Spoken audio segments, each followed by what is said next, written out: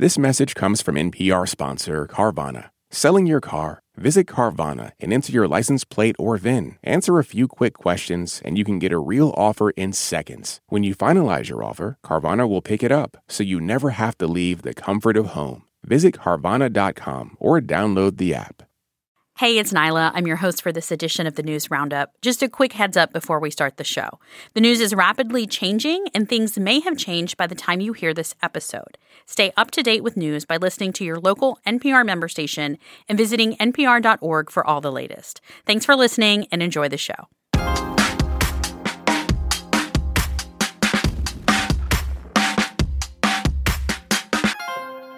You're listening to the 1A podcast. I'm Nyla Boodoo from Axios Today, and it's time for another edition of the News Roundup. It's been a busy week of news, starting with a big win for President Biden on drug prices. Today is the start of a new deal for patients where Big Pharma doesn't just get a blank check at your expense and the expense of the American people. One GOP candidate steps out of the race, and another has a new trial date set. March 4th, 2024 is when Donald Trump's federal trial will now start. March 5th is Super Tuesday, when Mr. Trump's name may be on the ballot in at least 15 states. And after the Supreme Court forces its hand, the Environmental Protection Agency has a plan to remove protections for almost 2/3 of the country's wetlands. We've got a lot to get into, so let's welcome our panel and get into it. Margaret Tolive is an Axios senior contributor and director of Syracuse University's Institute for Democracy, Journalism, and Citizenship in Washington, D.C. Also with us, Arthur Delaney, reporter at HuffPost. And a voice you're familiar with here on 1A, Todd Zwillig, Deputy D.C. Bureau Chief at Vice News and also author of the Breaking the Vote newsletter on democracy and indictments. Thank you so much to all of you for joining us today. Let's start in Kentucky. On Wednesday, a reporter asked Senate Minority Leader Mitch McConnell if he plans to run for re-election in 2026. After asking the reporter to repeat the question, McConnell seemed to freeze again. What are my thoughts about what? Running for re-election in 2026. That's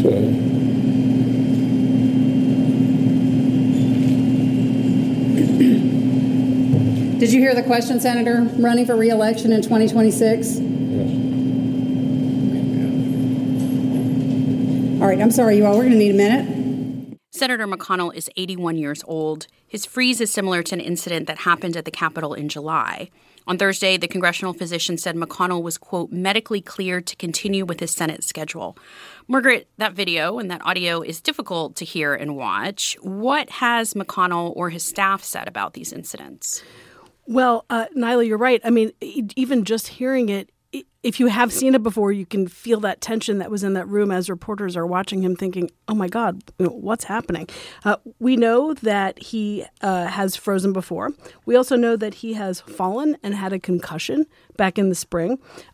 His staff has said a couple of things. In addition to making clear that he's consulted with a physician and he's been medically cleared, they have said that he intends to serve his full term, and they quickly moved to have him both on the phone and communicate with all of his leadership team, who so far have rallied around him. Of course, his leadership team are also potential successors who would be fighting with each other. So they have quickly sought to assert his continued leadership and kind of rally the wagons.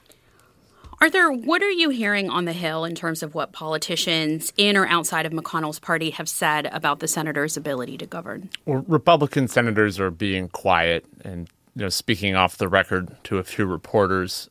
Marjorie Taylor Greene is being really rude and saying that old people have got to get out of Congress. Joe Biden being really nice, saying I called Mitch, and these things happen when you've had a severe injury like he did in March. And that's the state of things.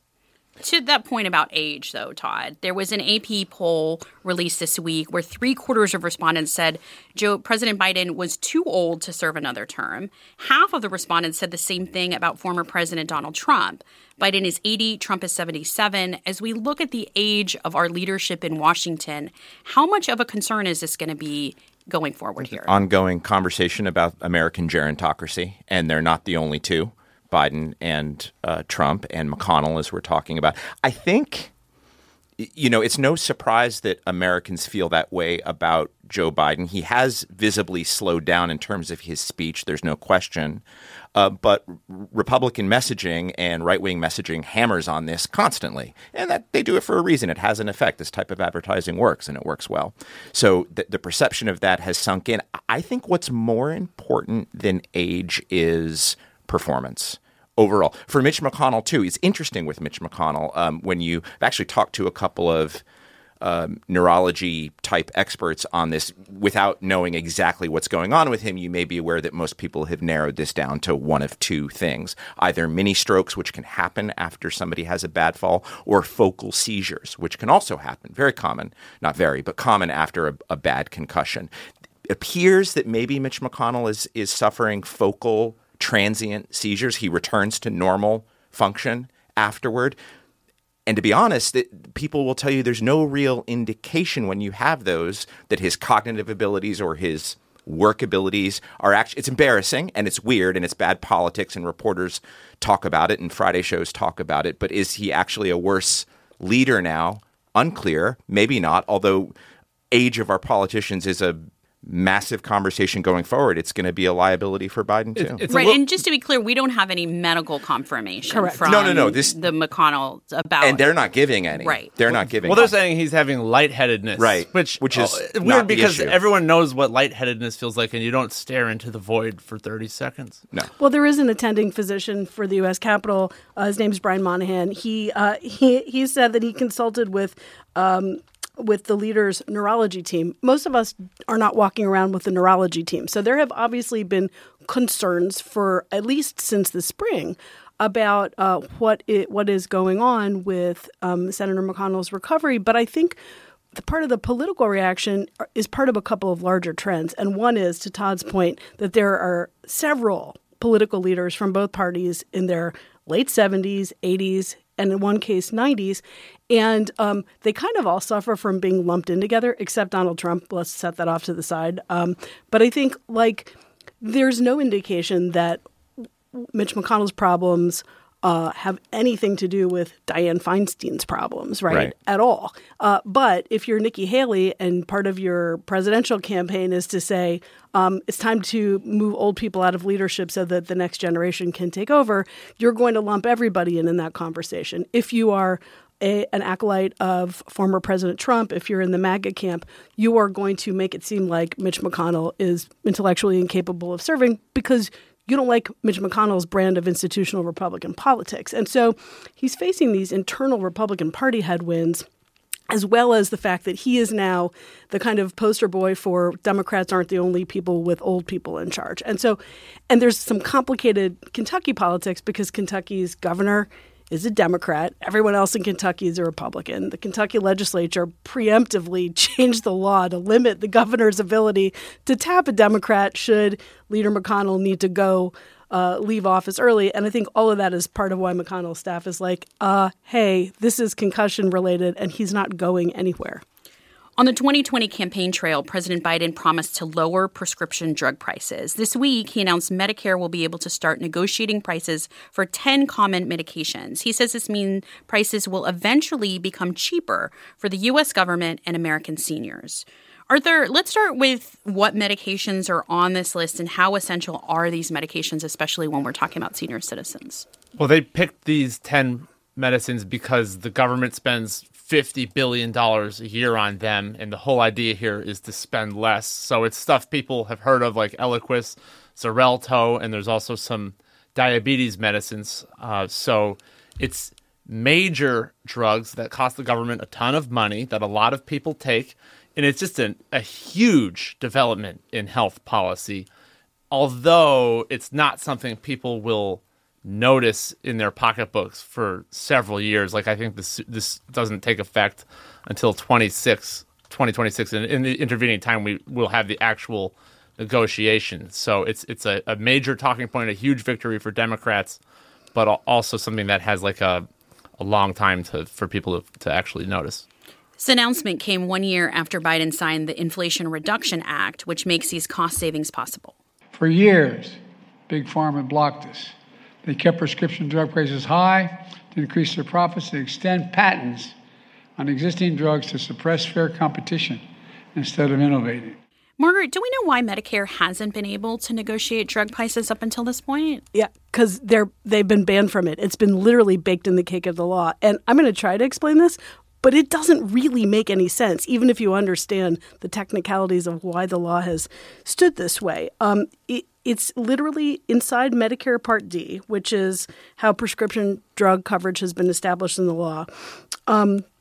There is something called, I think it's called the non-interference clause, and it literally has prevented Health and Human Services from inserting itself in between the pharmacies and the drug companies, and essentially from setting a price structure or negotiating a price structure.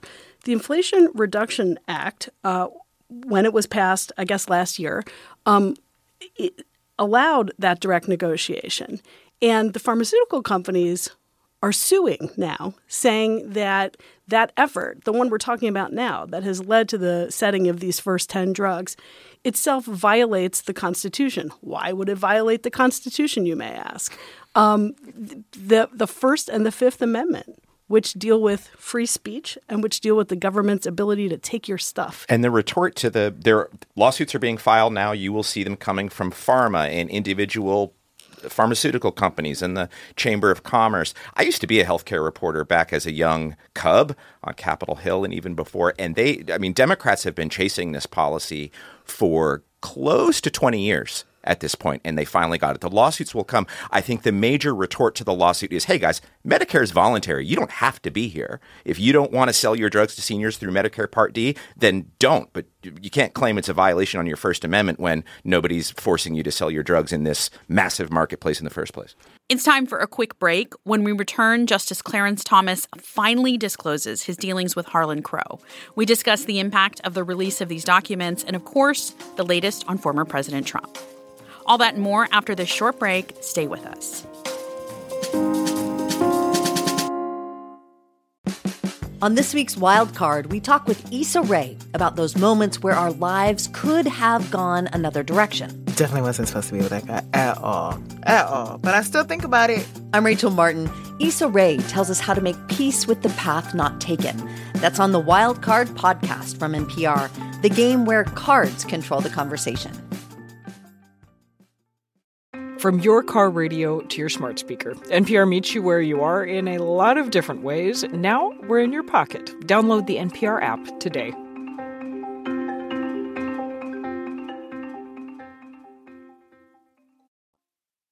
Let's get back to the Roundup with Supreme Court Justice Clarence Thomas. This week, he finally disclosed that Republican megadonor Harlan Crow recently paid for private jet trips for him to attend a speech in Texas and for a vacation at Crow's luxurious New York estate. Thomas has been under scrutiny for accepting lavish gifts from Crow. Arthur, what impact could the release of these documents have?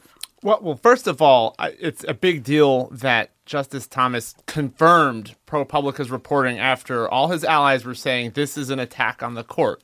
Now, Todd may want to fight me on this. I don't think it will have a big impact because the court will continue to ignore the calls for reform and Congress won't do anything. Yeah, I'm not going to fight you on that at all. I mean, the court has shown basically no will, and John Roberts just shown no will to force new ethical rules at the Supreme Court. You hear rumblings like, oh, we're talking about it behind the scenes. Maybe we'll hand down a scroll at some point and get more serious about conflict of interest and the appearance of conflict of interest, which is vital. There are some Democrats in the Senate that have been pushing on this harder than others. Yeah, what's the status of that? Sheldon Whitehouse is kind of the lead on the Judiciary Committee, right, Artie, on this. And he said this is cleanup on aisle 3, which was kind of funny. I guess he means the Article 3 of the Constitution, yeah, third branch. It was clever. But none of this is going to get by the Republican House. So forces for reform coming from Congress are non-existent. Justice Alito went in front of a conference and said Congress has no power to regulate the Supreme Court. That's false. They do have the power if they got serious about it. But they won't. I mean, these are jobs for life, okay, number one. And number two, most Americans know very little about the Supreme Court and the way it works. Polling from earlier this year has shown, for whatever it's worth, it doesn't matter because you're not elected, that Justice Thomas is the least popular or the most unpopular or controversial member of the Supreme Court. Same survey showed that only a little more than half of Americans even thought they knew him well enough to rate him, or any of these justices well enough to rate any of them. So it is still the branch that is the most out of touch. We've seen, or the most sort of beyond the realm of... out of the consciousness of the American public. Out of sort of public access, right? And Gallup has been measuring trust in institutions for decades. The Supreme Court, until recently, had always been held in really high esteem, and we've seen that drop significantly over the course, essentially, of Donald Trump's presidency. So let's move on to another branch, the executive. It's September, and the first primary is still months away, but the 2024 presidential election is already in swing. In polls, former President Donald Trump leads contenders for the GOP ticket by a wide margin. Newcomer candidate Vivek Ramaswamy is gaining ground against Florida Governor Ron DeSantis, who's polling a far second. This week, rapper Eminem sent Ramaswamy a cease and desist letter, insisting he stop rapping the hit Lose Yourself at campaign events. I'll respect his wishes, but I would just say, will the real Slim Shady please stand up?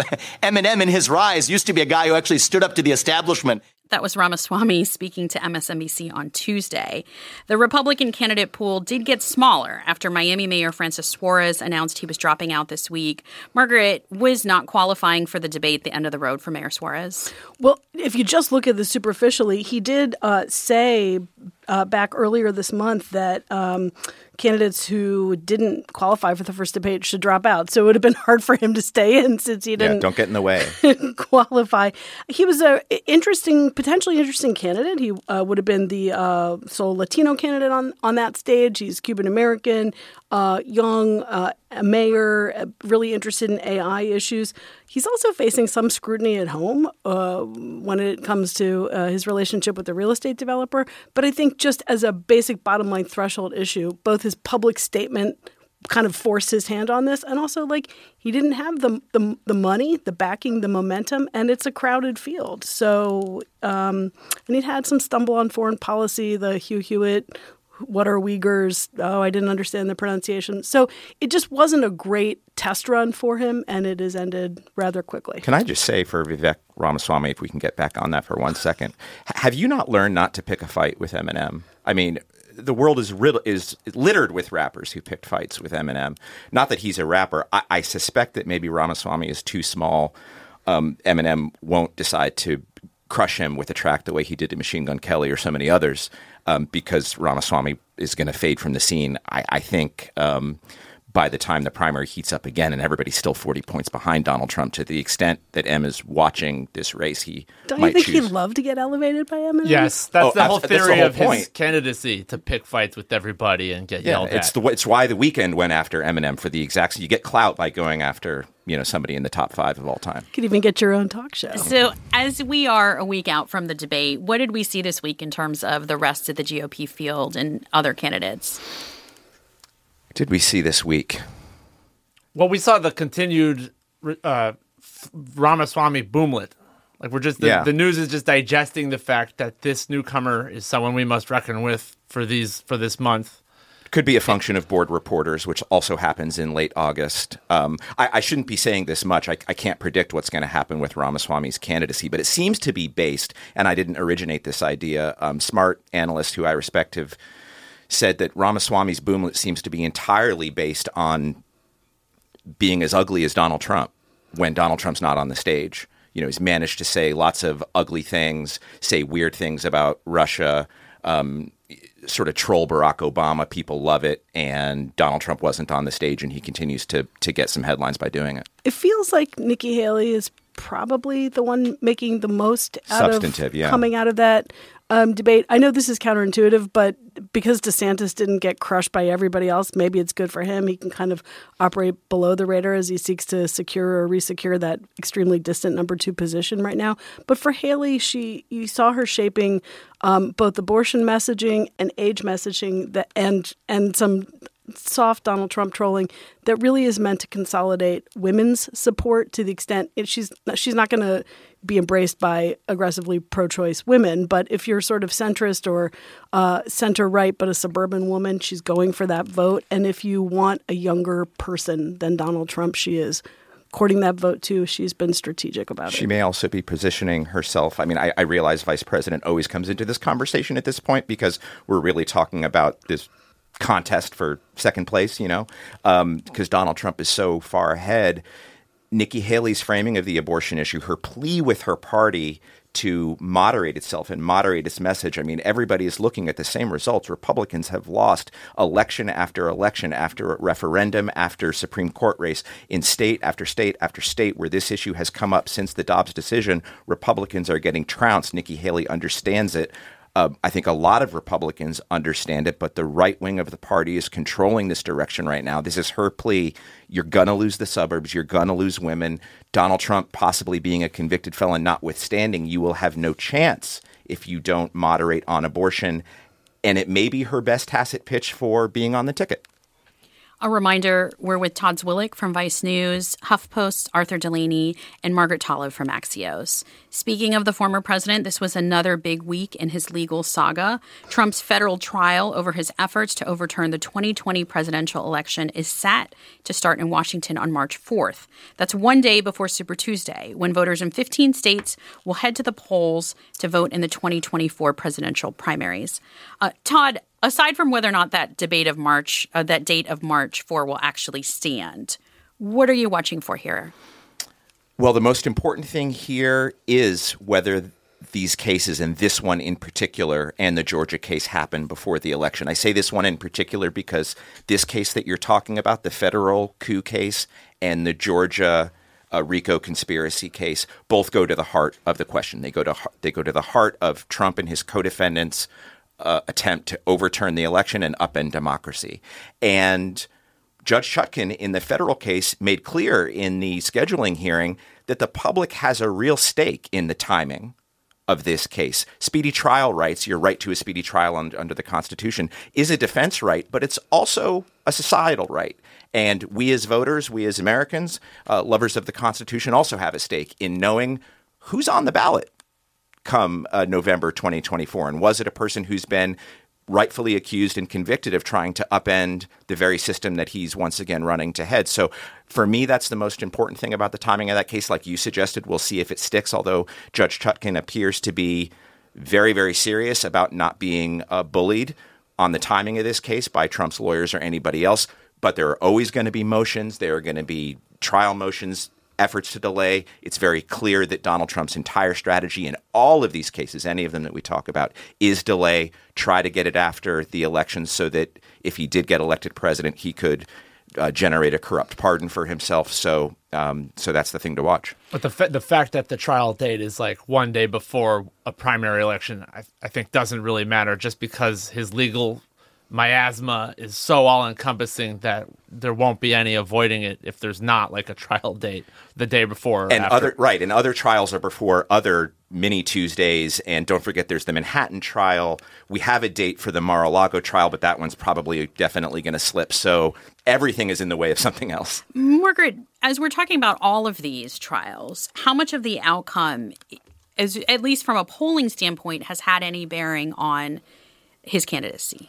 I mean, look, inside the Republican primary, he's still extremely far ahead of basically all the other candidates added up. So it hasn't hurt him, and you could argue it has helped him. At least it's helped him right up until the moment when it doesn't help him anymore. The challenge with polls is you can't take a poll that's conducted in August and apply it to what's going to happen in March. We have no idea. But the reality is, I think having a March 4th date set does add an additional spotlight or kind of imperative on those early caucuses and primaries. It makes Iowa extremely important for Trump to try to sew it up. It makes New Hampshire maybe more important than it would have been for everyone else to try to, crush him. And it is true that every contest that comes after March 4th, Donald Trump could be in a courtroom or curtailed from messaging on the campaign. The instructions that he will take into that courtroom with him could hobble his ability to speak as freely as he might want to, or kind of, troll the issues on the public stage. So I think it could have an impact when it starts, if it starts in March. And it does come clustered with at least three other cases that start around March and some of them start around May. So it totally overlaps what in a normal year would be the decision point for a primary. It is possible that decision point will happen before March 4th. In this case, and a weird side note to me to this is that Trump's fought so hard in 2020 against early voting, absentee voting, all this kind of stuff. In this case, anyone's ability to cast a ballot early before all this starts actually helps him quite a bit. And so I wonder whether we will hear him as we get closer to this double down on the, it's voting anywhere than going to the polling place and voting is bad, or whether he's going to encourage everyone who has the ability to cast an early vote in any capacity. It's a different message than we heard 2 years ago. Do it. Yeah. Now, of course, Trump isn't the only one facing legal trouble. On Wednesday, a U.S. judge ruled that former New York Mayor Rudy Giuliani was liable for defamation for falsely accusing 2 Georgia election workers of tampering with votes during the 2020 presidential election. The decision comes a week after Giuliani turned himself into an Atlanta jail on state criminal charges that he and Trump attempted to overturn the 2020 election. Todd, the judge ruled against Giuliani without a trial. Yeah. Why is that summary significant? Judgment? Because Rudy refused to play by the rules and participate in this trial. Over and over and over, he was asked for discovery. Discovery is when you say, give us all the relevant documents, emails, text, facts, conversations that you have. Our side will give them to you. That's the discovery phase of a case or a trial. And he was admonished and, in fact, sanctioned once before because he was saying the dog ate my homework. I can't get at the documents. I don't have the money to pay the firm. Bottom line, Judge Beryl Howell eventually sanctioned Rudy Giuliani because he was refusing to hand over discovery. He was continuing to refuse. And finally, Judge Howell said, you know what? You lose. You don't get to keep doing this. You lose this case. Not only are you going to have to pay punitive damages to Shea Moss and Ruby Freeman, which will be decided later in a jury trial, so we don't know the amount of damages, you have to pay more sanctions. I can't remember the number, $160,000 or $130,000 more dollars for Rudy now. So that's why he lost. But what's interesting about this, and you mentioned the Georgia case, some of the same set of facts. Don't forget, Rudy, in his position in the alleged conspiracy in Georgia, is also accused for going after for the effort to intimidate Shea Moss and Ruby Freeman. Some of the fact base is the same. And Judge Howell suggested in court, and a lot of other people have noticed this too, whatever is in that discovery, whatever facts, whatever documents, whatever things that Rudy Giuliani absolutely does not want to release here in this defamation case, which is going to cost him dearly, millions of dollars that he doesn't have, what's in those facts? They're probably, and Judge Howell said this, whatever you're hiding has got to be pretty incriminating because you have criminal liability and you don't want to disclose it. We just have a minute before the break, but Margaret, quickly, what insight do you think this decision gives us into how all these other lawsuits might be playing out? I think this question of discovery is going to be hugely important because the most powerful outcome of trying to allege fraud when there's no factual basis for it, et cetera, is in the moment. It's a political outcome, right? And that moment is past. So it's all diminishing returns for all of these defendants in this case to say anything or turn over anything. And I think this is important because it holds Giuliani accountable. In theory, he could have to pay if they can make him sell property or whatever it's going to take. But also, this could discourage others from following suit if he is ultimately held financially accountable. And I think it will. I don't think you'll see candidates calling random campaign, poll workers drug mules or whatever Rudy Giuliani was saying about these women. Yeah. We're going to head to a quick break. Coming up, we get to the latest from the shooting in Jacksonville, Florida, and what's going on with federal protections for the country's wetlands. You're listening to the News Roundup. Back with more in a moment. These days, news comes at you fast. But the truth? Getting there takes time. There's something that hasn't been disclosed yet. Embedded is a podcast that takes the time to look beyond the headlines. How did this happen? How did we get here? With original documentary storytelling. Listen to NPR's Embedded wherever you get your podcasts. What's happening on NPR podcasts? More neighborhoods and more perspectives. The more of the world that you hear, the more you hear the world as it really is. NPR podcasts. More voices, all ears. Find NPR wherever you get your podcasts. Why is everyone so obsessed with traditional wives or trad wives on social media? This week, we're talking about the viral videos of women making marshmallows and mozzarella from scratch, and how behind the sheen of calm kitchens and cute fits, there's some interesting pessimism about our modern world. And that's worth digging into. Next time on It's Been a Minute from NPR. Let's jump back into the news roundup. In a surprising move on Monday, former Trump White House Chief of Staff Mark Meadows testified for nearly 4 hours before a Georgia federal court. Meadows took the stand to say he was just following Trump's orders and helping efforts to overturn the 2020 election, which prosecutors are describing as part of a criminal conspiracy. Todd, taking the stand as a defendant is probably a move his lawyers didn't want to happen. Why would Meadows do this? The experts will tell you the only reason he probably did it was that he couldn't find another witness to an expert witness to say that what he's arguing was okay. In other words, you might have gotten a White House former ethics counsel or a former White House counsel to say, yes, what Mark Meadows was doing was under his federal duties, not just political, not just trying to overturn an election or talk about votes, which is not part of White House Chief of Staff's responsibilities, but he couldn't find that person. So the only way to affirmatively make the case, Mark Meadows has to show the court that that was the case to get his case removed to federal court, which is what he wants to do. He has to affirmatively show these facts that he was acting under color of federal law. If you can't get anyone else to say it, you have to say it yourself, and that's a huge risk. And by the way, that risk reared its head because Mark Meadows said some things that weren't true in that testimony, and it's unclear whether that's going to come back to bite him. He said under oath that he had no role in coordinating what we now know is the fake elector plan. He's all over emails and texts coordinating it. That's simply not true. Whether it rises to the level of perjury, I don't know. Perjury has definitions, but it shows how testifying, trying to have both sides of the apple here can be very, very dangerous. Arthur, with the idea that Meadows was hoping to get his case moved to federal court, do we know if testifying helped him on this front? I have no idea if that helped. I mean, this is an unprecedented legal situation, isn't it? This is also what the other defendants in the case are hoping to do. So he's the tip of the spear for that. But it's an unprecedented situation. We're also seeing sentences being still handed down for rioters who stormed the U.S. Capitol on January 6, 2021. On Thursday, a U.S. district judge sentenced Proud Boys leader Joe Biggs to 17 years in a federal prison. Biggs was convicted of seditious conspiracy earlier this year. The government says Biggs, quote, served as an instigator and leader during the attack. Biggs' sentence is among the longest so far in this case, the longest being 18 years. And Todd, we're not finished with these sentences. No, Joe Biggs was well known in Proud Boy Circle as their chief propagandist.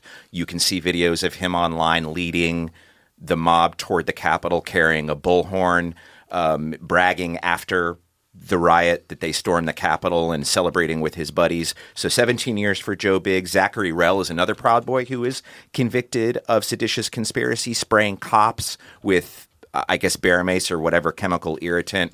The judge said he lied on the stand about his behavior, so add on a perjury enhancement. So he got 15 years. Enrique Tarrio is the leader of the Proud Boys. He was supposed to be sentenced this week. It got delayed because of illness in the courtroom, and Tarrio's supposed to be sentenced on Tuesday, looking forward right after Labor Day. The government is seeking 32 years for Enrique Tarrio, and judging from these other sentences, they're getting about half of their request out of Judge Mehta, Judge Amit Mehta, federal judge who's doing this. Government, I think, requested 34 years for Biggs and got 17.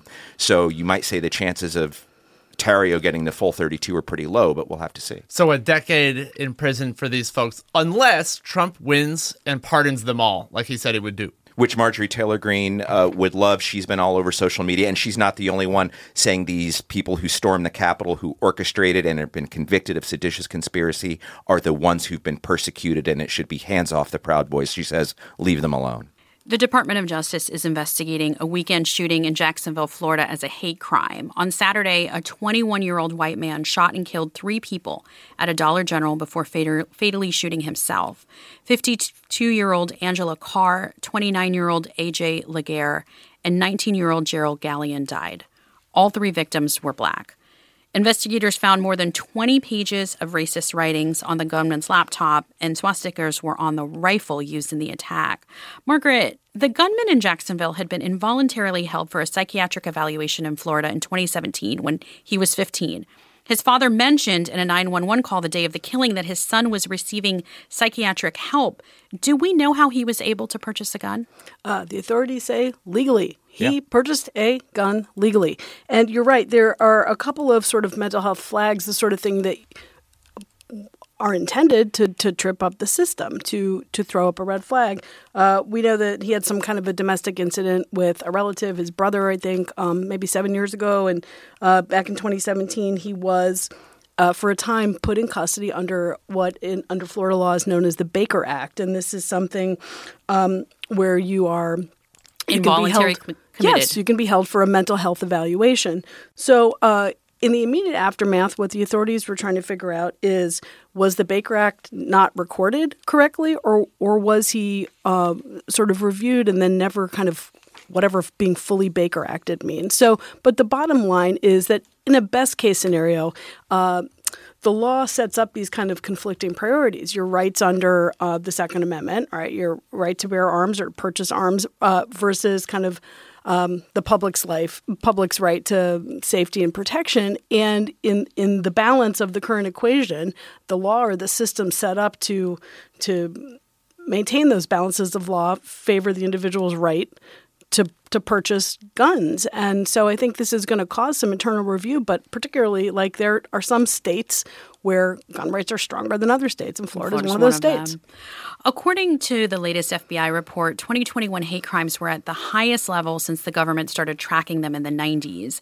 In May of last year, a white gunman killed 10 black people at a grocery store in Buffalo, New York. Several other communities, from Pittsburgh to El Paso, have been affected by hate-motivated attacks in recent years. Todd, as we're seeing these crime levels tick up, what are we hearing from the government about what's being done to stop these crimes? This is precisely, I'm glad you brought up those other attacks. Juliette Kayyem, who is a former DHS official, she's on CNN quite a lot as an analyst, wrote something very important in The Atlantic about, yes, we talk about access to guns, easy access to guns and public shootings and mass shootings, and they're horrific. Her point about this attack in context of the others that you mentioned, these gunmen are advertising their attacks. They are part of basically a show of violence. This gunman had swastikas drawn on his weapon. He wanted his manifestos released. He wanted his homophobic and racist and anti-Semitic thoughts out there. He wanted a show of his death. He wanted the swastika seen. And that's very similar to what these other shooters in Christchurch and El Paso and Buffalo and Pittsburgh also did. They are online. They are in community. They are celebrating their form of jihadism, comparing it directly to ISIS and the Taliban, and the beauty and the effort of radical, religious-based murderers on that side of the conflict. They emulate it. They talk about it, and they want to reproduce it. And Juliette is making the point that as we kind of get into this sick and grim pattern of talking about gun access and how easily people like this racist were able to buy high-powered weapons and hurt people, we have to pay more attention to the pattern and the franchise that this community of violent racists is fomenting online and actualizing in the real world. Now on to another community reeling from gun violence this week. The University of North Carolina, Chapel Hill, is mourning the loss of Professor Zuzi Yan, who was shot in the Applied Physical Sciences Department. And that's where he taught. He was killed in a classroom building on Monday afternoon. A University of North Carolina graduate student has been charged with the murder. Arthur, do we know anything more about a motive in this case? I don't think we do, except that the student shot his faculty advisor, and it wasn't like an active shooter situation or a scene like the ones that Todd was describing. But it was, I think, the 42nd school shooting so far this year. Most of them have happened at K-12 schools. This one was at a college. And the UNC paper, the Daily Tar Heel, published a front page that went viral this week. The entire front page was simply a transcription of text messages sent between students and loved ones during the 3-hour lockdown on campus on Monday. Those text messages are messages that anybody who has lived through an active shooter situation that they've received. And so in a way, yes, this is a cover that is so personal to UNC students, but it's also a cover that way too many people across the nation can connect with. That was Daily Tar Heel editor-in-chief Emmy Martin speaking with PBS NewsHour. Margaret, I started reading this, and honestly, it was so hard to get through. What was your reaction when you saw this front page? Yeah, anyone who hasn't seen this yet should just Google it, sit down, and burst into tears. But because they're real texts, and the newspaper editor had said in interviews since, you just got to school. How were you in the presence of mind to think about this cover? That as the text started pouring in to the newspaper staff and to friends, they realized that those text messages of care and concern captured the absolute emotions that you go through. And I think, this is now, I have a 19-year-old daughter. She is away at college. This is now part of the cultural experience of being a student at a high school or at a college, is being prepared for when the lunatic shows up in the classroom. Do you run? Do you fight? Do you text? Do you remember to turn your volume off? And so to see these messages in real time from among students and from the outside come in and say, are you okay? Run. It captures, in a way, like the bloodstream of literally in real time what you go through when something like this happens. I think it's something that students of a certain age can all relate to because it reflects either what they have lived through or what they are preparing for the possibility of living through. And for those of us who are a little bit older, who have the school days in the rearview mirror, it helps us to understand the mentality of a student today versus the mentality of a student 20, 30, 40 years ago. Yeah, it's a powerful piece of journalism, so you should look at it.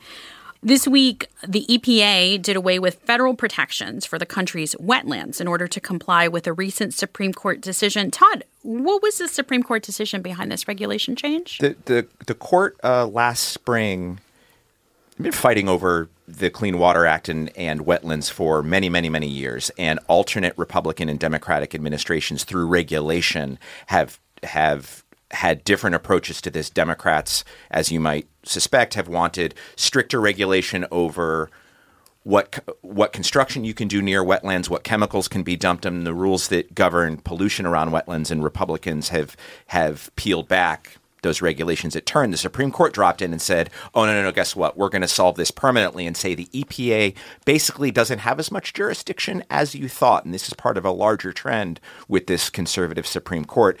It's complicated, and I confess I don't fully understand the regulation of wetlands, but I can say one thing, that the crux of this is they basically said if the stream or the rivulet or the brook isn't contiguously connected to an ocean or a lake, then EPA, you can't regulate it. In other words, groundwater doesn't count, even though all of our drinking water and all wetland water, experts will tell you, is connected one way or the other, so is the ecosystem. They said the rule is if it's not contiguously connected to an ocean or a major river, it doesn't count. Now, some lawyers pulling their hair out over my laymanish explanation, but that is the crux of it. When I say this is part of a larger trend, this same court also took a major shot at the Clean Air Act and told the EPA a year or two ago, you can't limit greenhouse gases the way you thought you could. We are limiting the power of the regulatory state here to help prevent pollution, help prevent greenhouse gases. Basically, Congress has to expressly say, this is your job. We can't have regulatory agencies that look out for clean air and clean water in the way we thought the EPA was founded to do. Let's move on to our final topic, to raise interest rates or not. That is the question. On Thursday, Atlanta Federal Reserve Bank President Raphael Bostic laid out the case why the U.S. shouldn't impose further interest rate hikes. Bostic's comments come a week after Fed Chair Jerome Powell said the strength of the U.S. economy could require new hikes to curb inflation. As is often the case, we are navigating by the stars under cloudy skies. In such circumstances, risk management considerations are critical. At upcoming meetings, we will assess our progress based on the totality of the data and the evolving outlook and risks. That's Powell at the Jackson Hole Economic Symposium last Friday. Margaret, the Fed is going to do what the Fed is going to do. But when we think about how much Americans think about who has control over the economy, people tend to think it's the president. Yes. So let's end on politics here. How successful has the president been at selling the success of, quote, Bidenomics to voters? Yeah, I don't think it's really caught fire yet on the sort of ultimate downstream. I mean, look, you'll remember Morgan Stanley recently said that it thought it could boost the forecast for economic growth for later this year. Biden and the White House are going to try to take victory laps on any sign like that and say, look, Biden's economic policies are working. I think that Team Biden has decided a couple things. Number one, they're going to get hammered on the economy, whether they try to go on offense or whether they have to play defense. So it makes more sense to go on the offense. And number two, that they had some lead time to road test whatever they want to say Bidenomics is. And so far, their most successful method has been talking about infrastructure and construction projects and real-world implications that people can visualize. You can talk about inflation slowing down all you want to, but when milk and the grocery bills and all that stuff, gas costs a lot more than it used to and the prices are never coming down, people do not care what the economic version of that is. It's a challenge for him, but he has some strings to hold on to, and he's trying his best to shape that message. Before we wrap, from Bidenomics to Beyonce-nomics, Beyonce isn't a novice at breaking records. So let's add one more to the list before we go. According to Billboard magazine, Beyonce's Renaissance tour brought in $127.6 million in July. That figure is the largest one-month total for any artist since record-keeping began in the 1980s, with 2 more months to go for the tour. Billboard anticipates that Beyonce's total will surpass the $500 million mark. Category Bay. My thanks this week go to Margaret Talev, Axios senior contributor and director of Syracuse University's Institute for Democracy, Journalism, and Citizenship, Arthur Delaney, reporter at HuffPost, and Todd Zwillig, deputy D.C. bureau chief at Vice News and author of the Breaking the Vote newsletter on democracy and indictments. You're listening to the News Roundup. Coming up on the global edition of the Roundup, the United States is urging U.S. citizens to flee Haiti as gang violence rises. Military intervention in Haiti is back on the table. Could it be the solution to the country's ongoing crisis? Plus, historic protests continue in Syria. A sexual assault investigation rocks Spanish football, and the world prepares for next week's G20 summit. We'll get into all of that and more after this short break. Stay with us. I'm Rachel Martin. You probably know how interview podcasts with famous people usually go. There's a host, a guest, and a light Q&A. But on Wildcard, we have ripped up the typical script. It's a new podcast from NPR where I invite actors, artists, and comedians to play a game using a special deck of cards to talk about some of life's biggest questions. Listen to Wildcard wherever you get your podcasts, only from NPR. Okay, close your eyes for a second. Now imagine you're on your dream vacation. No work calls to answer, no text messages to respond to, just your suitcase and an opportunity. The opportunity to just take yourself out of your routine and travel deeper. How to actually take that dream trip. That's on the Life Kit podcast from NPR. Do you ever wish you could get your stories in 3 hours rather than 3 minutes? Or maybe you're sick of doom scrolling, getting your news in bits and pieces. That is where Embedded comes in. We bring you documentary series that will change the way you think about things. Find us wherever you get your podcasts. Another packed week of headlines from around the world, including another coup on the African continent, more questions than clarity around the death of Wagner's Yevgeny Prigozhin, protests in Syria, and a new record for the world's most expensive cheese. Yes, I said that, cheese. All that and so much more with our panel of experts today. From London, Kriti Gupta is an anchor and correspondent at Bloomberg TV and Radio. Also with us is Uri Friedman. Uri's the senior editorial director at the Atlantic Council and a contributing writer at The Atlantic Magazine, where he writes a regular column on international affairs. And Jack Detch is a Pentagon and national security reporter at Foreign Policy. Thanks you all for joining us today. Let's start in the Central African nation of Gabon on Wednesday. Today, the 30th of August, 2023, in the name of the Gabonese people, we, the Committee of the Transition and the Restoration of Institutions, have decided to defend the peace, putting an end to the regime in place. To this end, the general elections of August 26, 2023, as well as the results, are cancelled. The borders of the country are closed until further notice. All the institutions of the Republic are dissolved.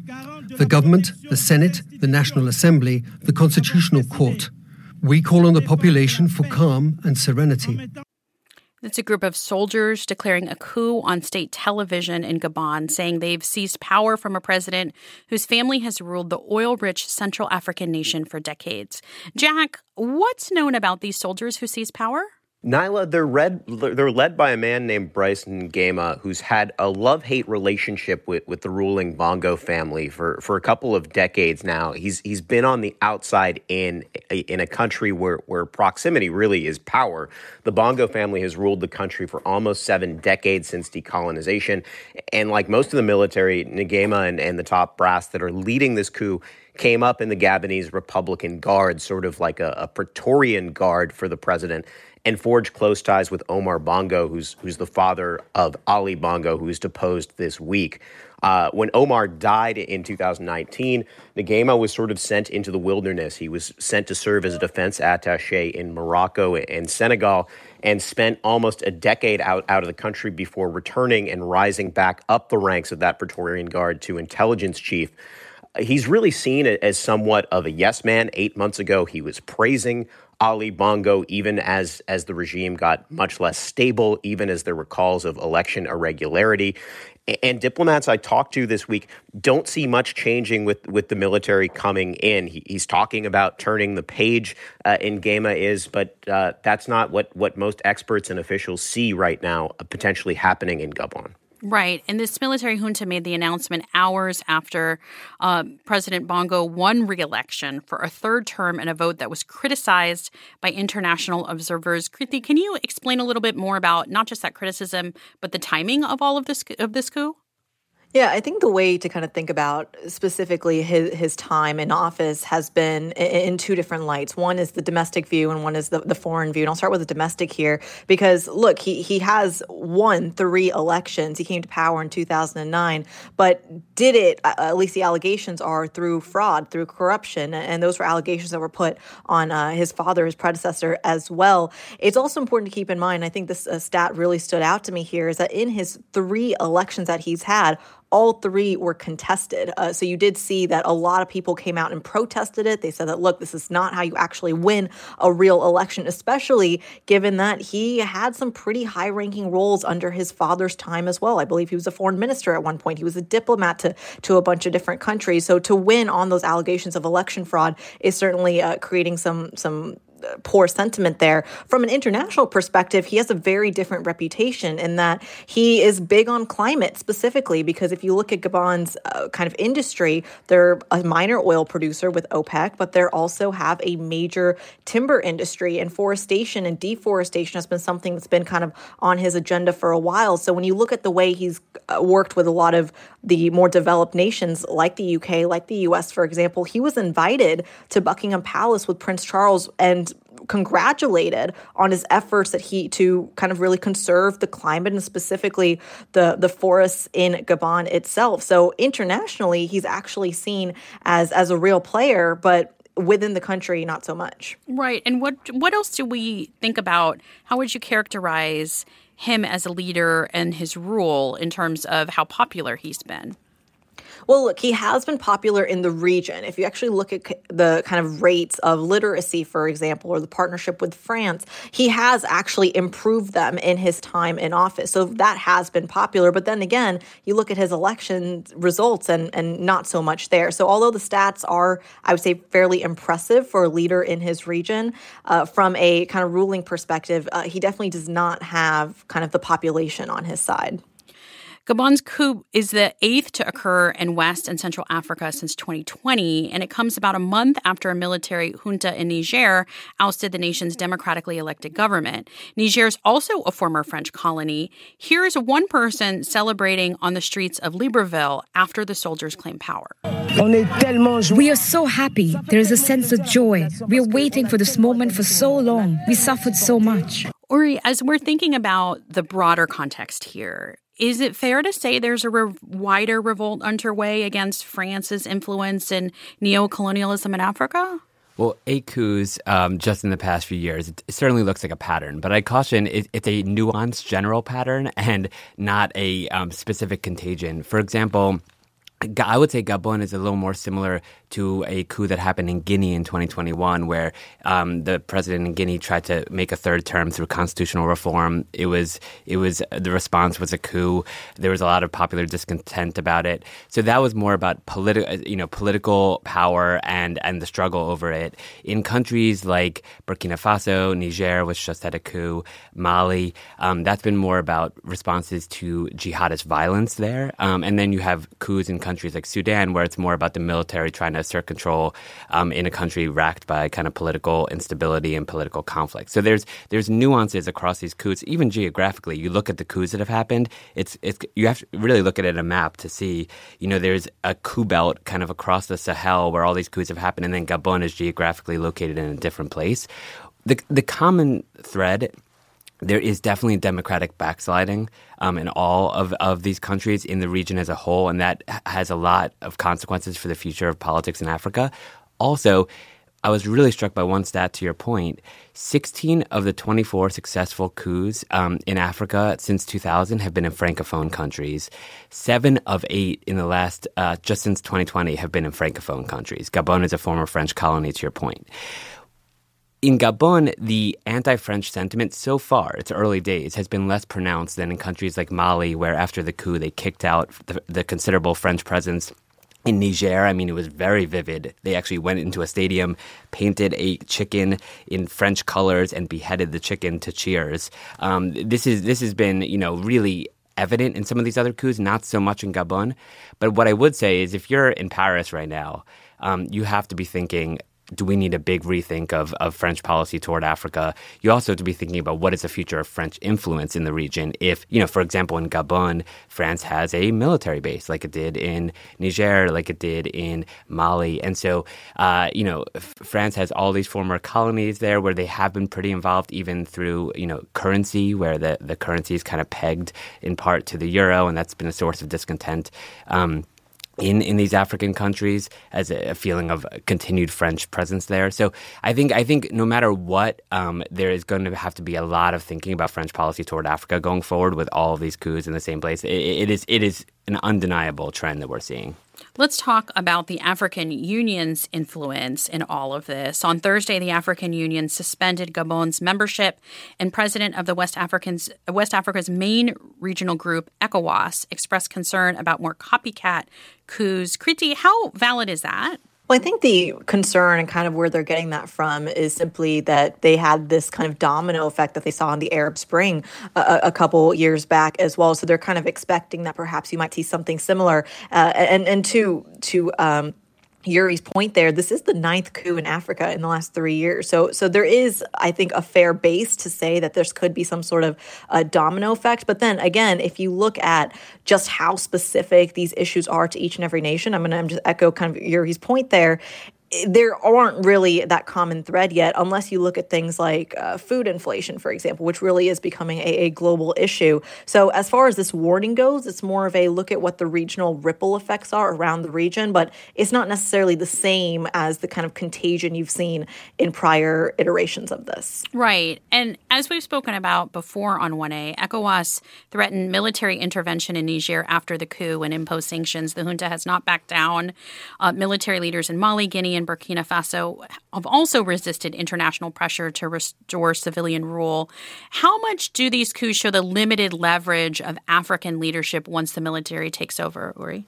I think there is a real concern about that. And ECOWAS, has to feel right now they did not go through their military intervention. Are their threats ringing hollow? That's a big question for them. And you think about it more broadly, yes, it's not like everyone's taking exactly the same coup playbook and dusting it off and using it themselves.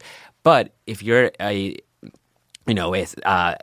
military leader who's unhappy with political leadership in a country in Africa, and you're seeing that there's a lack of consequences when these coups happen, just like any bad act, if bad actors see a lack of consequences, you think, okay, maybe I can get away with this. And there are lessons learned from that. So I think that's a big concern for all these regional groups. Let's head to St. Petersburg, Russia, where a small and secret burial was held for Wagner chief Yevgeny Prigozhin. The mercenary leader was killed in a plane crash last week with other top Wagner officials, and the crash occurred exactly 2 months after Prigozhin launched a mutiny against Russia's military leadership. The funeral was privately held with family and friends and without the press. Kriti, there were even reports of diversions at other local cemeteries to confuse the public. Why was there such an effort into keeping this burial a secret?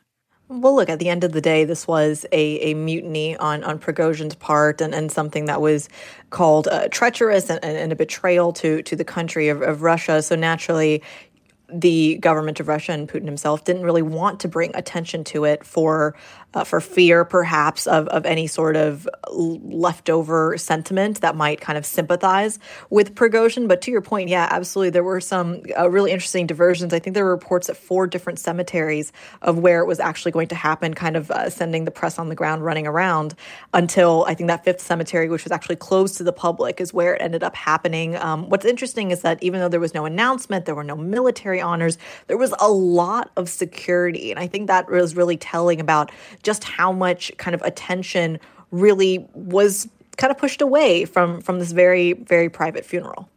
On Wednesday, the Kremlin said the plane may have been downed on purpose. The Kremlin has also denied any involvement in the crash. Jack, what are we hearing? How vocal have Russian leaders been about Prigozhin's death? There's not much out in the public light right now. As you said, Nyla, the Kremlin has not ruled out foul play, but they've denied, of course, that they were involved in actually downing the Embraer jet. Dmitry Peskov, the Kremlin spokesman, laughed off any suggestions it could have been ordered from inside the Kremlin. But you also see a more deliberate effort from the Kremlin to stonewall investigations.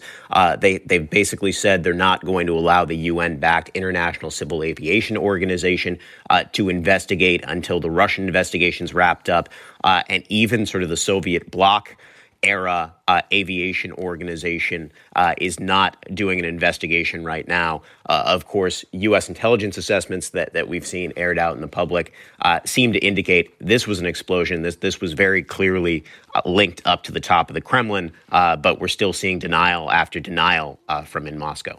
Reuters was the first to report that Russia will not investigate the crash under an international probe, quote, at the moment. That was revealed by Brazil's Aviation Safety Authority, and Brazil is involved because the jet was made there.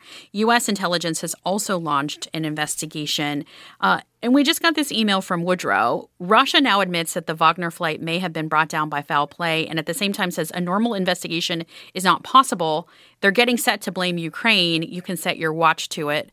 Uri, what do you think about that? That's interesting. And that was a concern when this initially happened, that they would blame Ukraine. I haven't seen that line of rhetoric from the Russians yet, but it's certainly possible. And one thing I would say to Jack's point, too, about how they've been describing this, there's a great Russia observer, Peter Pomerantsev, who has a book called Nothing is True and Everything is Possible about Russia. And this is kind of the approach they've taken with Prigozhin.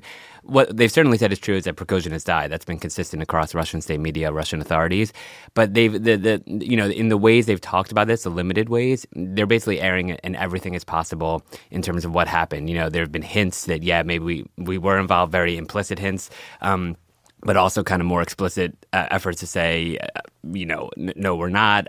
This could have been foul play. It could have been an accident. We're investigating. So they're kind of leaving a lot up to kind of keep people guessing, which is pretty consistent with how they often do kind of their propaganda operations. Thanks for that comment. Woodrow, you can also chime in by emailing us 1a@wamu.org. Meanwhile, speaking of Ukraine, the White House National Security Council spokesman John Kirby warned of North Korea and Russia advancing talks on supplying weapons for the war in Ukraine. We do believe that North Korea is covertly supplying Russia with a significant number of artillery shells. Now, I've also said that we don't believe, first of all, we're monitoring to see if they actually get delivered. We think they're going to covertly funnel these through third-party nations to try to hide the fact that it's actually going to Russia for use in Ukraine. We don't know if they're actually received yet. We don't believe given what we know, that it's going to make a huge change on the battlefield in terms of the ability of the Russians to turn things around for them in the east and in the south. Jack, what else did we learn about this potential North Korea-Russian relationship or possible arms deal here? So it looks like what's likely to be on the way from North Korea to Russia through those third parties that John Kirby mentioned is more firepower, more artillery ammunition. And artillery, of course, is the name of the game in Ukraine. We've seen both sides burning through arsenals on the Russian side and in the West. Much more need to manufacture that, even on the Russian side. Sergei Shoigu apparently traveling to North Korea recently to try and procure that ammunition, and letters even exchanged all the way up between Putin and Kim Jong-un. So these are very high-level talks that are going on, and it goes to show that as this war has expanded, as the timeline has drawn out, more countries are being drawn in from the Indo-Pacific. We've seen North Korea, of course, come in on the side of the Russians. We've seen South Korea now agreeing to send more artillery, $400 million worth next year for military assistance to the Ukrainians. So even as public appetite is not so whetted anymore for U.S. military aid to Ukraine, in the Indo-Pacific, it's a different story. And Ukraine's counteroffensive does continue to slog on. Ukrainian forces advanced on Russia's first line of defense on the southern front. This happened as Russian forces pushed back in the northeast. Kriti, what's the latest on the warfighting efforts on the ground? Yeah, so they are making a lot of progress, to your point, on the south, but also in the eastern fronts. Remember, they're getting closer and closer to the Donbass region, which is kind of Russian-controlled, 4 regions that are Russian-controlled. They actually have elections coming up next week in that part of the country. The south is really interesting, though, and I think I want to put an extra emphasis on that, because the closer you get to the south, the closer you get to the Black Sea. And I think one of the most fascinating pieces of this kind of counteroffensive is how it's affected how they're defending the ports. So the ports in Odessa, in Kherson, even in Mariupol, arguably, if you want to get close enough there. But a lot of this has really international ramifications, because as you get closer and closer to the south, you start to see a lot of the Ukrainian export operations when it comes to things like grain that are really exported to the entire world really come under attack. And this is, of course, extra important because now you have the grain deal that was negotiated between Russia and Ukraine no longer in existence. I believe on Monday, you are now expected to have Turkey's President Erdogan go and try to renegotiate that deal. But right now, that southern front is so important because a lot of the grain exports coming out of the Black Sea from Ukraine are actually under attack. So to make some more progress on that front is really crucial. What's interesting is you also at the same time see the Russian forces and then President Putin himself talk about reactivating their intercontinental missile system. So essentially their nuclear missiles, I believe it's called Satan II, which is a little bit of a scary term there, but that kind of tells you just how much the conflict is ramping up. Right. We're also seeing the war continue in the sky as both sides launch drone attacks this week. Ukraine launched the biggest drone assault since the start of the war. A Russian military airbase along with 6 regions in Russia were hit. Russia claims it thwarted almost all the attacks. Around the same time, though, Russia launched a large drone attack on Kyiv. Ori, how much damage are we seeing from drones this week, and how important is this going to continue to be? Yeah, we are seeing damage. I mean, there were a couple of people killed in the Kyiv attack. Drones sometimes have limited damage relative to missile strikes and those kinds of things, but there's certainly damage to infrastructure, to civilian lives, etc. The air war is intensifying. As Kriti mentioned, there are advances on the battleground, but they're still slow and it's a slog. And so you're seeing kind of displacement of the struggle from the ground, where it's certainly intense, to the air, through drones, and also, even in the diplomatic arena. We're going to remember this war, look back on it. It's the first drone war on a really large scale. There's going to be a ton of lessons we learned from how this was conducted on both sides. Let's move now to Sudan, which has seen fighting between its army and the RSF, a paramilitary group, since April. Over the weekend, the head of the RSF released a 10-point peace plan. Many Sudanese activists have dismissed the plan, calling it a mockery of the country's pro-democracy movement.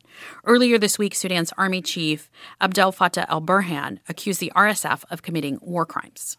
قامت بها مجموعة تريد أن تستحوذ على السلطة في سبيل ذلك قامت بكل جريمة بشعة He's saying this war was carried out by a group that wanted to seize power, and for that, it carried out every other heinous crime that could be imagined. The crimes that are happening now in Sudan include the displacement of citizens, the seizure of their property from looting, theft, killing everywhere. Jack, what other issues do Sudanese activists have with this proposed peace plan? Well, they've basically balled it up and thrown it into the trash. I mean, everything that Hamedi, the leader of the Rapid Support Forces, which have gotten backing from the United Arab Emirates and the Russians over the years, has called for in this plan is basically what activists are accusing him of violating. You see calls for federalism, social justice, and a unified army, even as Hamedi and of course, Burhan have split and basically played this game of rock'em sock'em robots for the last 3-4 months for control of the country and really shunted aside any constitutional authority.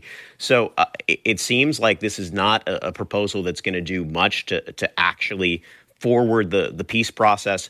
And when you talk to U.S. officials, you talk to congressional aides, what they're really looking for is one side either getting the upper hand on the battlefield or one side falling away. And we still haven't seen that despite the intense fighting over Khartoum. And now, of course, that fighting spreading into Darfur as the Rapid Support Forces, which were sort of birthed out of that region, have begun to spread and further the conflict. So it doesn't seem like something that's going to be a speed bump or a stop sign or any sort of pause in the fighting here. Right. On Tuesday, authorities say 39 civilians were killed, most of them women and children, after fighting between the army and paramilitary forces reached their homes in Niala, located in South Darfur. On Tuesday, also, we saw Sudan's army chief visiting Egypt to reopen peace talks with Egyptian President Abdel Fattah al-Sisi. Kriti, what do you make of that trip? Well, this is a long-standing relationship between Egypt and Sudan specifically. It's actually kind of viewed, at least from the outside, as quite strategic on the Sudan kind of military side, because it's not just the army chief. He's taking his top generals with him. He's taking the top defense manufacturer, I believe, in Sudan with him as well. It feels like the bigger focus here is now on kind of the political or the diplomatic efforts, because right after speaking to Egypt, which, by the way, I should mention, has been asking for a ceasefire with the RSF and has been, as you guys just kind of walked through, been trying to have some sort of deal brokered there. Well, the next stop after this trip is expected to be Saudi Arabia. And if you put that into context with kind of what the Egyptian efforts have looked like, well, Saudi Arabia and the U.S. have also tried to broker peace deals between the Sudanese military and the RSF as well. They've fallen apart. They've kind of been viewed as half measures. But at the end of the day, it feels like this kind of international diplomatic effort is meant to perhaps bring some of those foreign powers more into the conversation. Yeah, and one other point I'd mention on this is, there's a lot. You mentioned the violence in Darfur, and it is history not exactly repeating itself, but really seeming to rhyme in very chilling ways. It seems that there have been a lot of attacks against non-Arab tribal groups there. Dozens killed just as General Burhan was going to Egypt to meet with Sisi. And, this was the site, if people remember, in 2003, 2004, of a genocide by the Janjaweed paramilitary group against non-Arab tribal groups there. The Masalit tribal group seems to be in the crosshairs again this time around. There are some differences. One, the Janjaweed is now the Rapid Support Force, which is one of the rival factions in this civil war. Two, there's more of a fog of war this time around. We know less. There were lots of efforts to document what was happening and the atrocities on the ground that are not happening right now. So there's a less of a sense of who's doing what and who's being affected. And the other big absence is, the international community really had to mobilize to stop that genocide. And right now we're not seeing the same kind of international action. The effort to go to Egypt, is an effort to get diplomatic efforts started, I suppose. But we're not seeing UN Security Council resolutions condemning the violence. We're not seeing signs of a multinational or UN peacekeeping force or intervention. Sanctions haven't been ramped up. The International Criminal Court has opened an investigation, but it's not really in full gear right now. And so there is a concern that this is happening. We know less about it, and we're not doing as much about it. Let's talk about international intervention when it comes to Haiti. Gangs in Haiti control many parts of the country and have been fighting for territory and resources since the 2020 assassination of President Jovenel Moïse.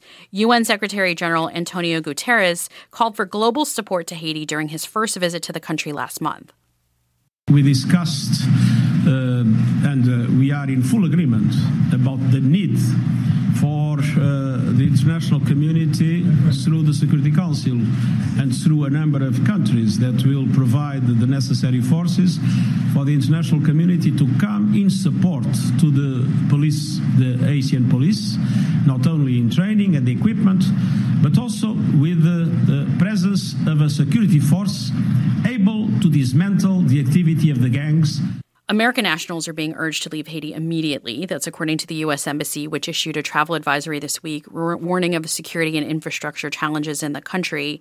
The UN has said there's over 5.2 million people in Haiti in need of humanitarian aid. That's nearly half the population. Jack, how is instability in Haiti affecting citizens in Haiti?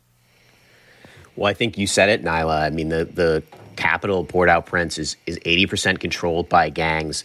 And the humanitarian situation has just gotten worse and worse. You've seen 300 cases of violent incidents in the first 6 months of 2023, a growing trend of kidnappings and abductions noted by the United Nations. So it's basically gang law, with checkpoints running the show. So if you're stopped at the wrong checkpoint, or somebody comes into your house, somebody takes control, you can be in serious trouble. And that's the concern from the international community.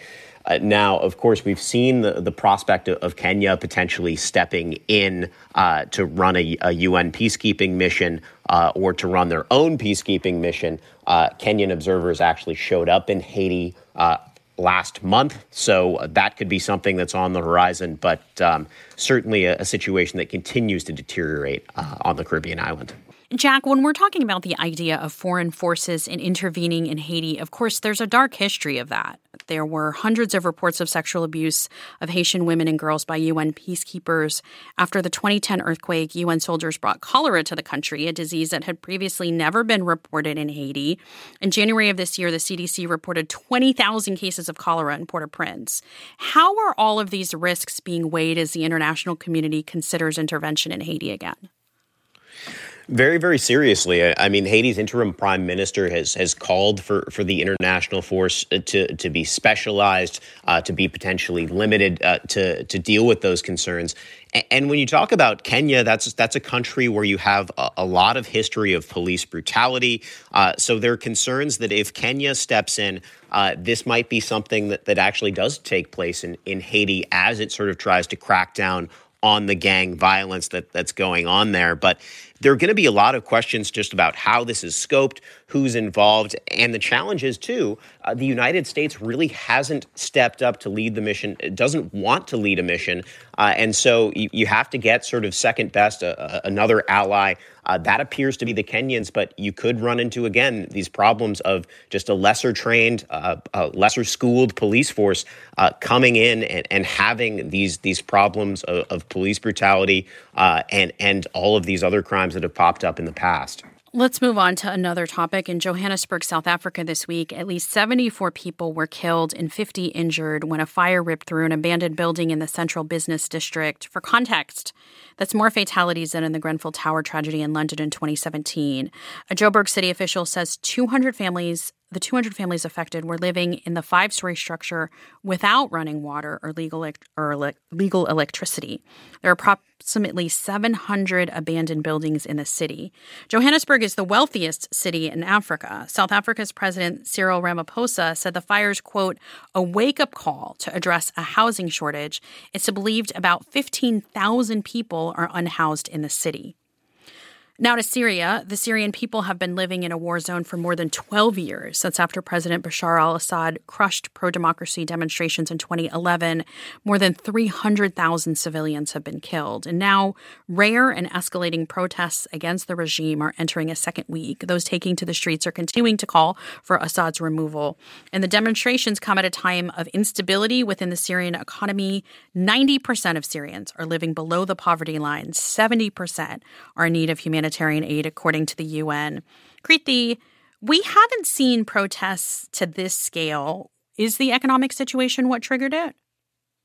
It absolutely is, specifically a decision around fuel subsidies that came out from the government. Look, I'm going to put some numbers on it because these numbers are truly staggering. And keep in mind that this is coming at a time when the Syrian pound has just weakened so incredibly. I mean, the hyperinflation there really makes affordability a key issue in Syria right now. Add on these fuel subsidies, by the way, which are basically removed by the government. I mean, the price of petrol, for example, expected to rise to 8,000 Syrian pounds per liter, up from about 3,000 pounds. So more than double, almost triple what it used to be. Fuel oil specifically to about 2,000 Syrian pounds per liter from about 700 pounds. So again, almost a tripling of what they costed before. And again, this speaks to a time when you are seeing 90% of the population below the poverty line. Now, it did come with a caveat that they're going to be doubling government salaries. So if you work for the government, you are actually getting a little bit more money. But the question is how much of the population is actually working for the government? So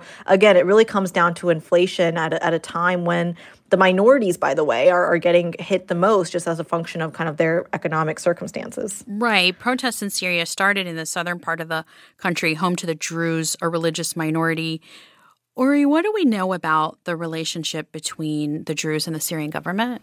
So one of the reasons this is so surprising is that the Druze have largely been neutral during the civil war. You know, a lot of the minority groups in Syria had been more neutral. And so the fact that they are protesting has been really remarkable. It shows a level of, you know, the narrative that the Assad government has made, which is that, the minorities are all in Syria are all supportive of us, isn't ringing true. And you've even seen some criticism come from the Alawite minority, which is what Bashar al-Assad, the Syrian president, belongs to.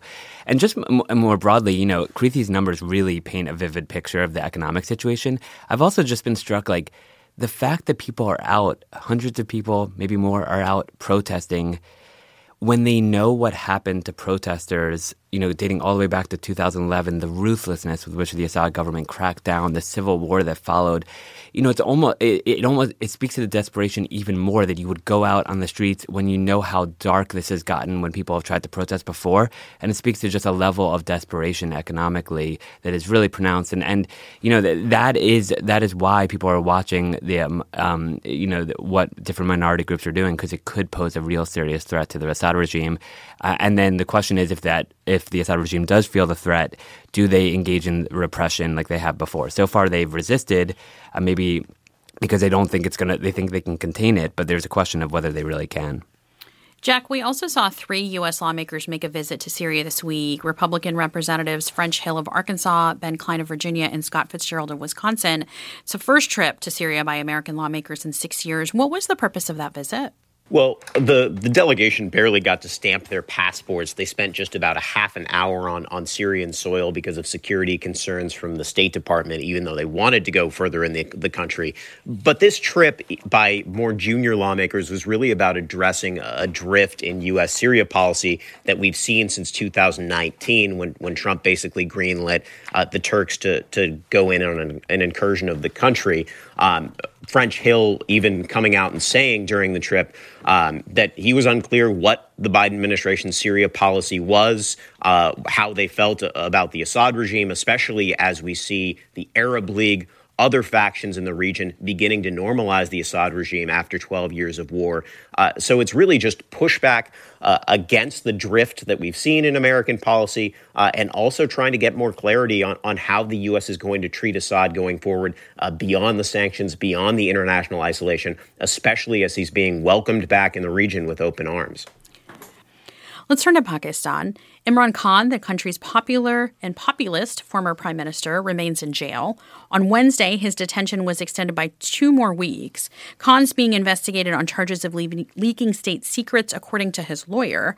While one court extended Khan's detention, another suspended a different conviction he had on corruption charges.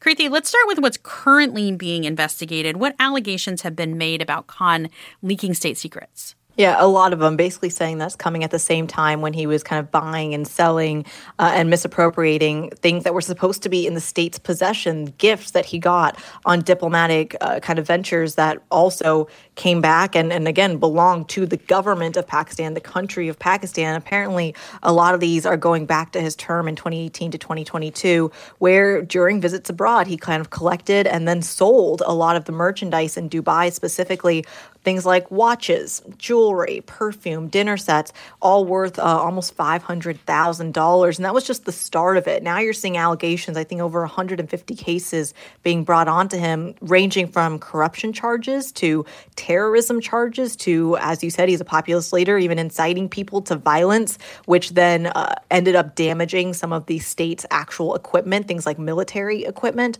So even under all of those allegations, it's interesting to see that he's still actually the leading opposition candidate. So a lot on his plate legal-wise. Khan was convicted of corruption by another court. Why was that conviction suspended? Yeah, your question is valid because it is very hard to keep track of all this. There's so much going on, and it speaks to kind of the thicket, the Byzantine court cases against Khan. It's just when one pops up, when one is put down, another pops up. Basically, there was a conviction, and then a high court in Islamabad overturned or suspended that conviction. The argument being that Khan had appealed it, saying he needed a chance to defend himself, and the court said, "Okay, you can let's hear the appeal for you on this corruption case." So that was specifically related to the corruption case and the 3-year sentence associated with it. So I think Khan's team was optimistic that this means this is a legal victory for us. This means maybe Khan can come out of prison on bail. But then there was this separate state secrets case, and a hearing there said, well, no, we're going to extend Khan's imprisonment, through mid-September, even though this other ruling went down. And of course, Khan's team, legal team, has said, this is illogical and unconstitutional that they're keeping him in jail after the high court's ruling in Islamabad. But there he is in jail anyway, according to other judicial rulings. Let's move on to sports, but not happy news. The Spanish national team's victory at the Women's World Cup this summer has unfortunately been overshadowed by the conduct of the country's soccer federation president, Luis Rubiales. When Spain beat England 1-0 in the final last month, Rubiales, quote, grabbed his crotch in celebration. That's according to Reuters. Then, when congratulating player Jenny Hermoso, he grabbed her head and kissed her mouth. Last week, FIFA suspended Rubiales from all soccer activities for 90 days and opened an investigation yesterday. The head of FIFA wrote on Instagram that Spain's celebrations had been, quote, spoiled by what happened after the final whistle.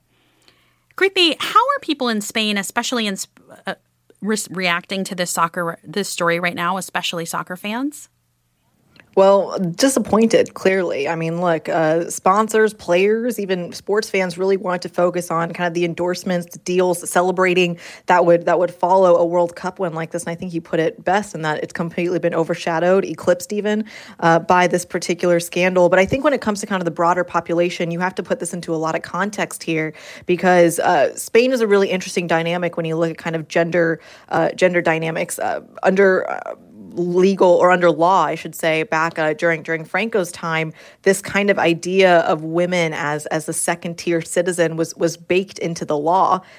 50, 60 years later, now you're actually seeing Pedro Sanchez, the prime minister of Spain, really invest in gender reform. So this is more than just a sports story. This is truly at its core a political story as well, and a legal one, not just for Rubiales himself. But if you actually look at the way the law has been written, going back to 2016, 2017, when you saw the Me Too movement in the U.S. and around the world, Spain didn't have as strong of a response relative to some of its other peers.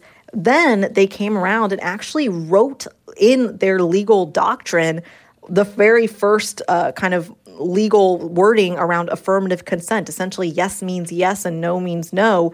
And that's something that you haven't actually seen in other countries where it's actually been written into the law. Of course, it was met with a lot of legal pushback as well. But now the expectation here is that for Rubiales and for the broader law and politics itself, this is a conversation that ends in the courtroom. Jack, what do you make of this moment in Spain in terms of its cultural, as to Kriti's point, like the cultural significance of this moment?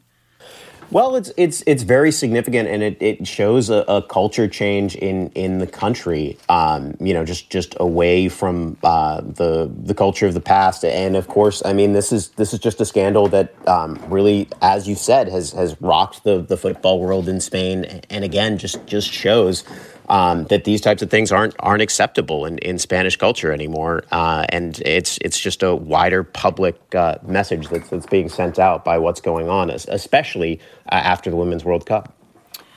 Let's end looking forward for a moment. Uri, in India, New Delhi is preparing to hold the G20 summit next weekend. China's President Xi Jinping is expected to skip. What are we expecting out of the summit? Yeah, I was really surprised by the reports that Xi Jinping won't be going to the G20. This is significant. This is the first time Xi Jinping has not gone to a G20 meeting. It became a leaders' meeting in 2008 amid the financial crisis, and Chinese leaders have gone every single year. So the fact that he's not going, he is sending the Chinese premier, but it's not the same as having the leader there. That's something to really watch out for.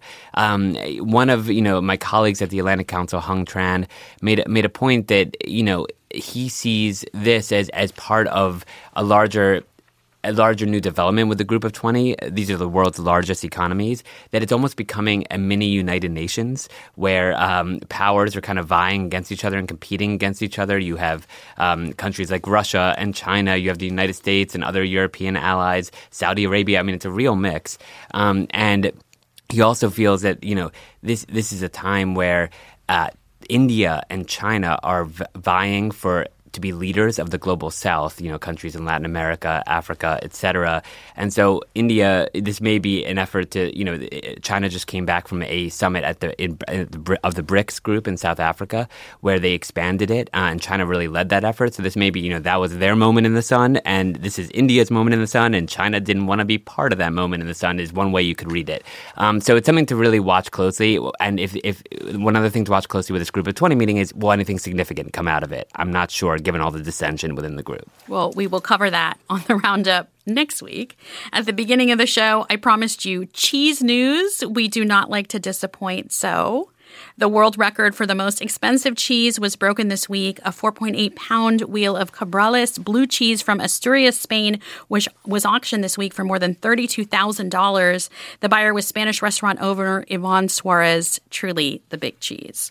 A big thank you to our panelists this hour, Kriti Gupta, Bloomberg TV and Radio, Uri Friedman, Senior Editorial Director at the Atlantic Council and a contributing writer at Atlantic Magazine, and Jack Dadge, Pentagon and National Security Reporter at Foreign Policy. Mike Kidd is our sound designer and engineer with help this week from Kellen Quigley. Chris Castano is our digital editor. Maya Garg is our senior managing producer. Aileen Humphreys is the editor and producer of 1A On Demand with help from Matthew Simonson. Barb Anguiano produces our podcast. This program comes to you from WAMU, part of American University in Washington, distributed by NPR. I'm Nyla Boodoo of Axios. Thanks for listening. Let's talk more soon. This is 1A.